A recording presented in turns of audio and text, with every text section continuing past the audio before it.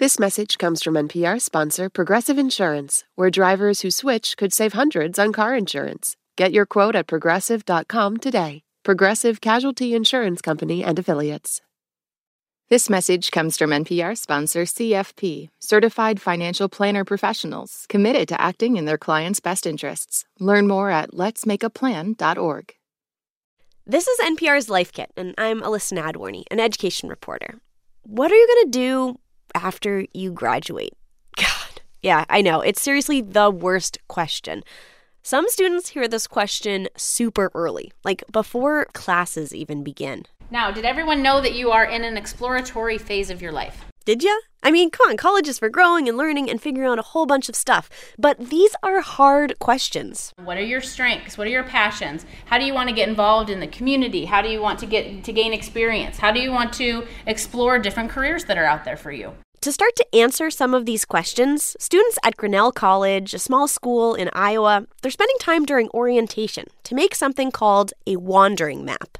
I'd like you to flip over your green sheet. The idea is to write down a bunch of stuff that they enjoy. How do you use your free time?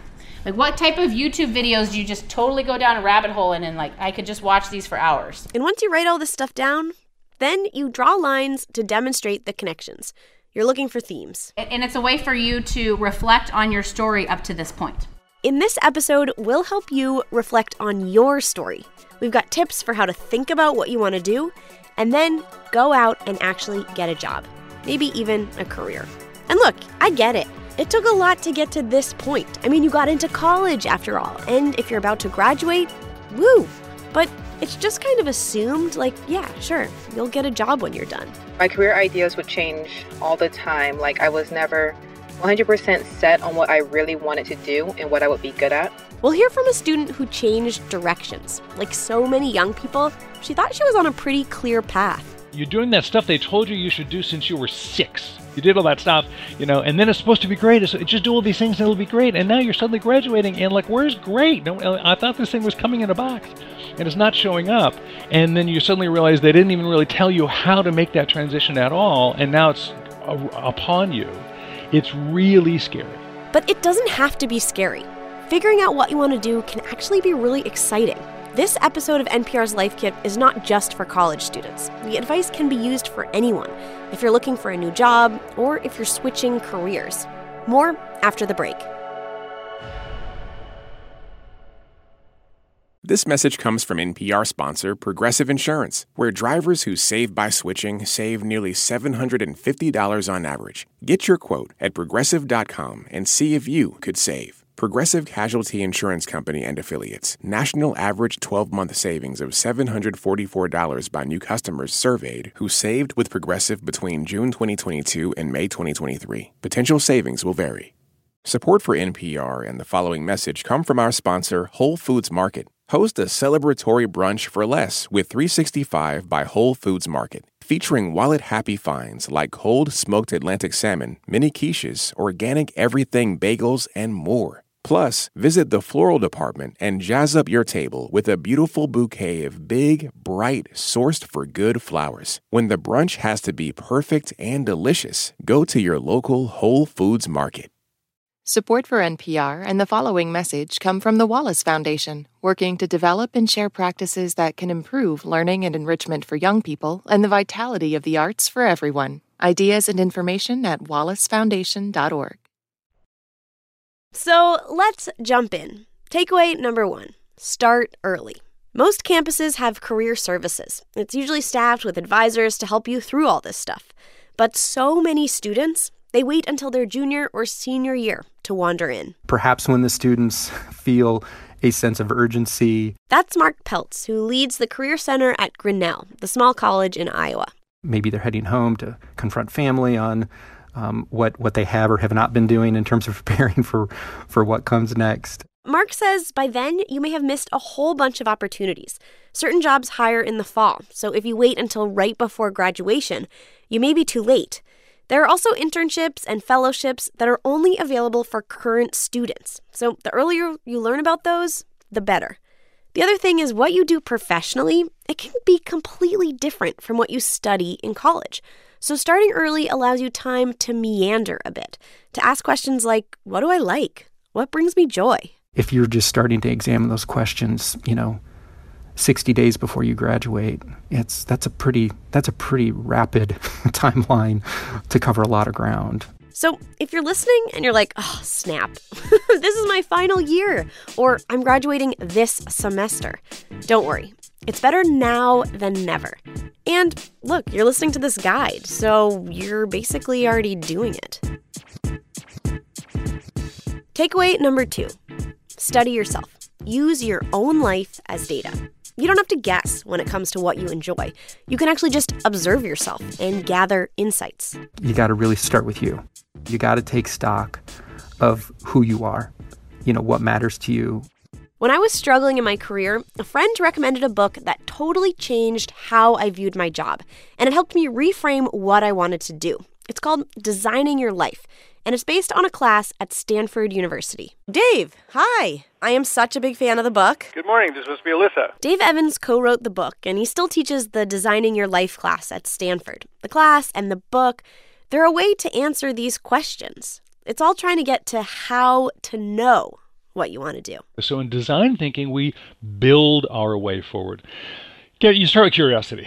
You got to at least begin with what you know. You got to begin with you. To do this, Dave suggests an activity called the Good Time Journal. Each day, at the end of the day, you sit down and you jot down all the key activities you did, and then you just annotate your engagement and your energy. How involved did it have your attention? Do this for a month, or if that's too long, a week or 2 will do. Evaluate everything, your classes, walking your dog, reading articles on Facebook, even your part-time job, everything. This becomes your empirical evidence. That's information you gather by observing and experimenting. It's actually part of the scientific method. When I'm doing the Good Time Journal, what am I doing? I'm trying myself out. I'm observing myself being me and taking notes on how that's working. Love the Good Journal. I have done it myself. It works. It's so helpful in kind of figuring out what you like, what you don't like, and how to cut down on the stuff you don't like. Right.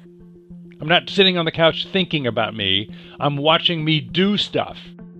When you're done with the Good Time Journal, you'll have a better sense of you, what you like, what drains you, and therefore what you should avoid. And it goes beyond just the subject or field.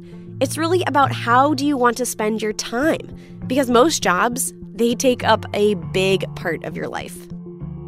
The other thing, you can do this Good Time Journal more than once. If you have a summer job or an internship between semesters, try it then. Because figuring out what you want to do is an ever-evolving process. Mark Peltz from Grinnell, he's actually used the Good Time Journal and other similar journaling exercises on himself and his students. It's not static. It's not like you just, discover, it doesn't fall out of the sky. It's an active participatory process. Once you have a sense of you, it's time to turn outward, to explore what's out there. So takeaway number 3, do your homework. Research, research, research. The opportunities are vast. And some of the things that today's graduates are going to be doing don't even exist yet, right? This phase is all about exploring, based on what you're into and how you like to spend your time.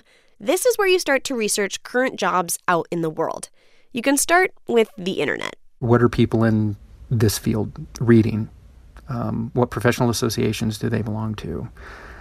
How can you become more savvy into what's going on into these fields that are intriguing to you? And it's not just reading about all this stuff.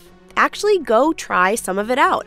Instead of crafting a to-do list, Mark encourages Grinnell students to develop a try stuff list to test their ideas, gather more info, and clarify what they want to do. Dave from Stanford says this can take many forms. It can be a job shadow, it can be going to a lecture or presentation on campus, it can be a hands-on class. It can be a ride-along, it can be a visit, it can be a small project. Think of really cheap, fast, dirty little ways to go try something out. Dave also suggests using your time in class to explore things you might like to do. You are paying the school to further advance your development, after all. Take any class you're currently working on that includes some paper you have to write or some project you have to do, and find a way to cleverly manipulate that project into getting college units for finding out what it is you want to find out about the outside world and talking to those people. A little double dipping, if you will. Totally doubled up. I mean, absolutely. For example, when Dave was a senior, he got 3 credits in an engineering class for planning his summer. I was inspired by the book Travels with Charlie. He had just finished John Steinbeck's tale of his cross-country road trip. I was an engineering student, and we had to do this big project as the final, course requirement. So for this project, he did all the research for his own Steinbeck-like adventure, including redesigning a van for travel and a detailed map of the trip. So that's the kind of thing you want to do. Manipulate your college into maximizing that for you. So get some credit for this. Do you remember what it was like trying to figure out how to get a job?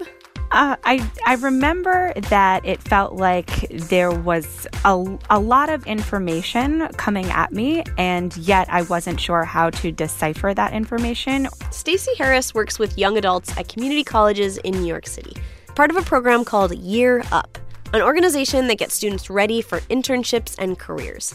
Many of the students she sees have retail and food services on their resumes. For us, it's really just about taking what they already know, taking those experiences, and helping them to kind of reframe that in a way that it is going to be understood by the corporations for whom they want to work. So that's our takeaway number 4. Tell your own story. There are a couple ways to do this, and the first is all about the spin. You're essentially translating what you've done and who you are for others. You have more experience than you think, and it's just about reframing that in the right language. Stacey says you can do these translations for all types of jobs. Let's say you've worked answering phones or in customer service. It comes with experience in de-escalating difficult situations. It comes with experiences of having to work with colleagues to figure out what your shifts are going to be for the following week. Hi, my name is Kelsey Williams, and life before Year Up was me just working between food and retail services. Kelsey did the Year Up program while working her way through an associate's degree at Northern Virginia Community College. Before she started, she worked at Lowe's Home Improvement Center and Dunkin' Donuts. She thought she'd be doing retail for a long time. Now, she wants to be a software engineer. As someone who's going into a more technical profession, I had to be able to speak on things I didn't really think about that I did in passing, like running diagnostic checks on register terminals, any of the software that I had to manage and utilize. Those were all parts of her job working at Lowe's. And in addition to the concrete things, her time spent serving coffee and helping customers gave her a bunch of transferable skills. She works well with people, she's a team leader, she learns fast, and she can solve problems on the spot. The story that you tell is also on a piece of paper. It's called your resume, and it lists a lot of your experiences. But you don't have to just put things down that you were paid to do. Here's Mark from Grinnell. Some of your most relevant, meaningful experiences might come from other parts of your life. You can put a club that you led, or research opportunities you did, or maybe your volunteer gig. Just keep the document easy to read and uncluttered. Remember, resumes are scanned, so making sure that it has a clear layout and design is really important. You will probably also want more than one resume. So Stacey from Year Up says keep a version that's easy to change, like in Google Docs. It's important for you to do a lot of drafts or iterations of your resume. Your resume should always be changing based off of the experience that you're getting. And as you get more experience and you're applying to different jobs, you'll be updating and editing it. During that time, don't be afraid to get feedback. You can ask your friends or professors to look it over. You can also bring your resume to the Career Service Center on campus. They can help you make sure the document is free of spelling errors or weird formatting. Another important way to tell your story is the elevator pitch. Yeah, whenever you're ready. Awesome. Yeah, sure. So my name is Stacey Harris. An elevator pitch is basically a mini story of who you are and what you want to do. The name comes from the idea that if you ran into someone in an elevator, you'd be able to do a proper and thorough introduction of yourself by the time the elevator ride finished. We asked Stacey from Year Up to give us hers and explain the parts. I am the Associate Director of the Career Immersion Program at Year Up in New York and New Jersey. So in your elevator pitch, you always want to make sure that you're starting by introducing yourself with your name, because this is, for a stranger. You also want to make sure that you are talking a little bit about kind of your history. I have about 10 years of professional experience in education and workforce development, nonprofit work. Telling a little bit about your current work, helping to connect young adults with positive and strong career opportunities. Also talk a little bit about your goals for the future. I am hoping that in the future I can expand the Year Up program, for which it allows you to be able to then talk about that with the person that you've just met. The idea is that this is the beginning of a conversation that you can have with anyone. Once you've figured out what to say, practice, practice, practice. Try telling a friend or a classmate, say it out loud in front of a mirror.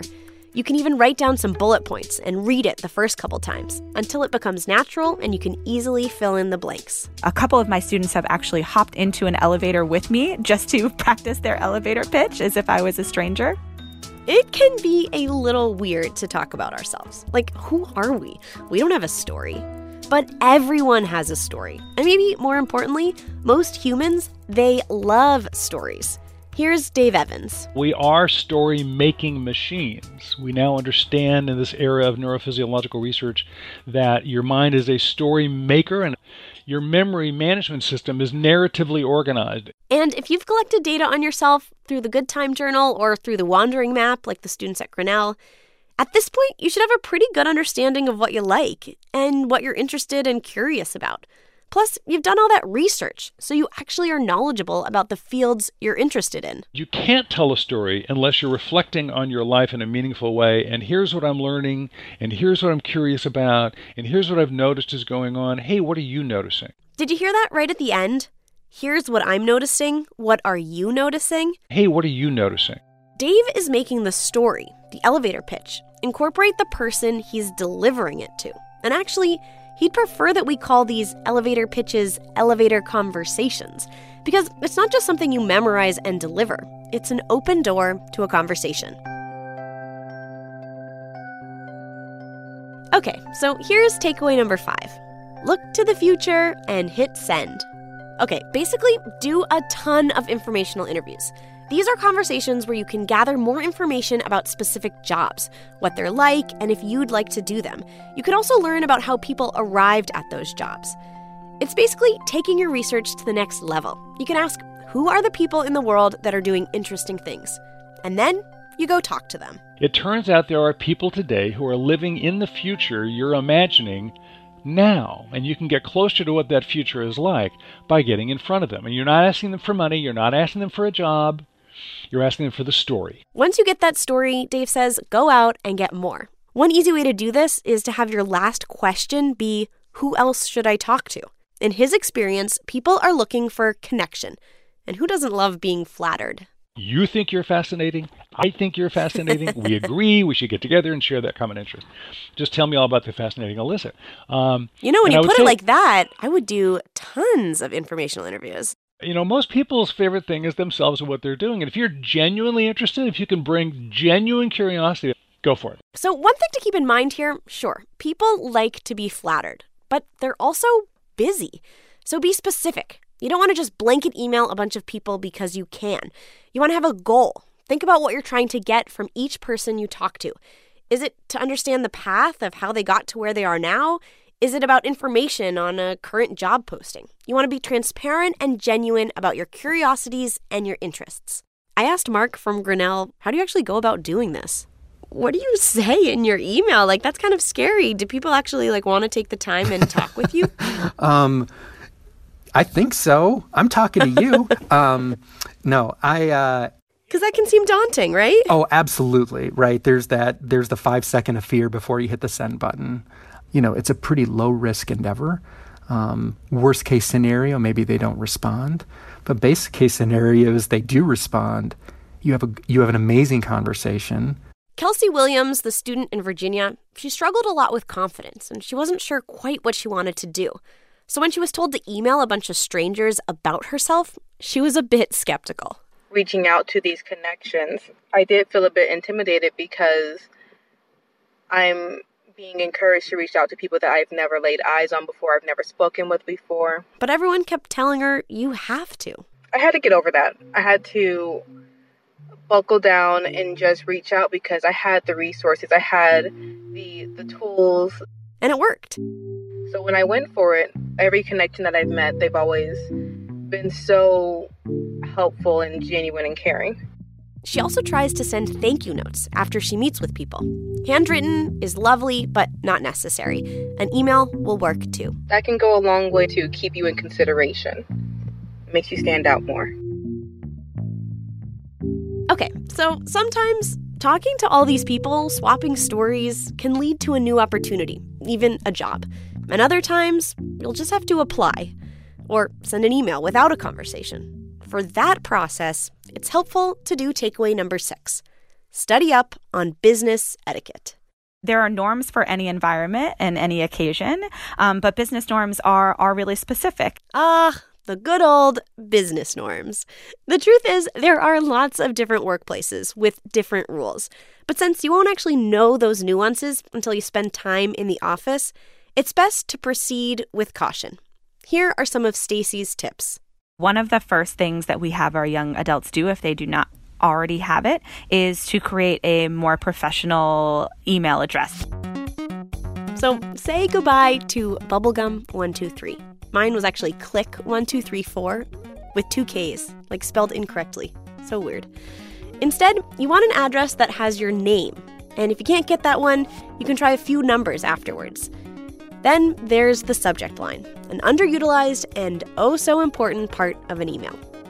Be short and put important stuff first, and definitely don't leave it blank. For example, if you're emailing an alum of your college, you can include the name of your college in the subject line. So you're basically signaling that you have a connection. The subject line should tell you what's coming in the email. So your subject line is a little bit like a title if you were writing a paper. And it is a summary of what the email is going to be about. In the body of the email, she says to start with a greeting and always end with your signature. That includes your name and how to reach you. If you have a website or a LinkedIn profile, you can put it down there. Beware of spelling errors and make sure to use proper capitalization. In Stacy's Year Up class, she has students write emails that are timed, just to practice being efficient. They also practice handshakes, not too hard, not too soft, and they curate their social media presence. Your social media is certainly a part of you and of your brand, and so you would want to curate that in the same way that you curate your professional appearance, your dress, how you speak to others in person, etc. Kelsey Williams, the community college student in Virginia, she just finished up an internship at Capital One. She's now much more confident, and she says her mom brags about her successes to her friends. Kelsey offers this piece of advice. You don't have to have it all figured out, despite what pressure you may feel. You have time. And this was my personal issue. Stop doubting yourself. Go for it. And remember Dave Evans' advice. Don't despair. You are nowhere near alone. You can do this. And it'll take a little bit of time and a little bit of energy, but all you need is your curiosity and some sincerity, and you can get there from here.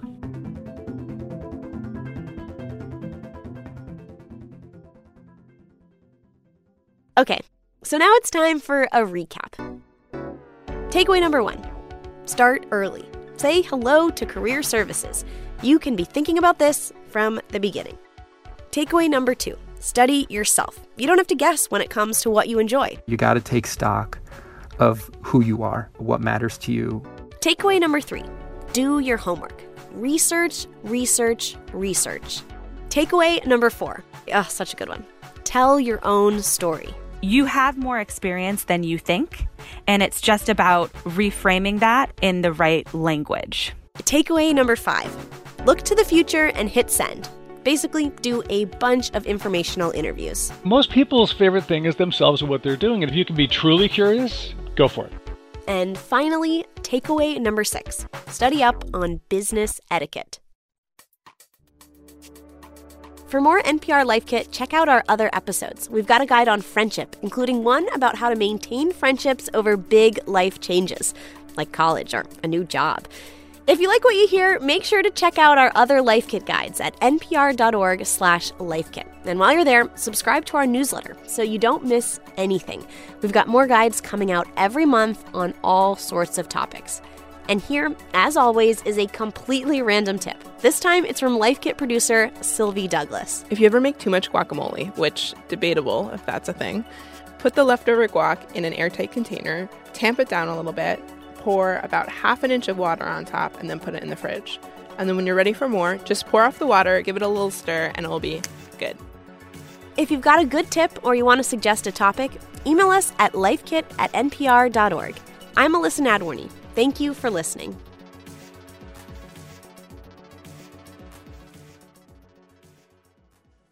Study yourself. You own life.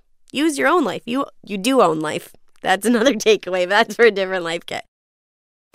There's more to watch and read these days than any one person can get to. That's why we make Pop Culture Happy Hour from NPR.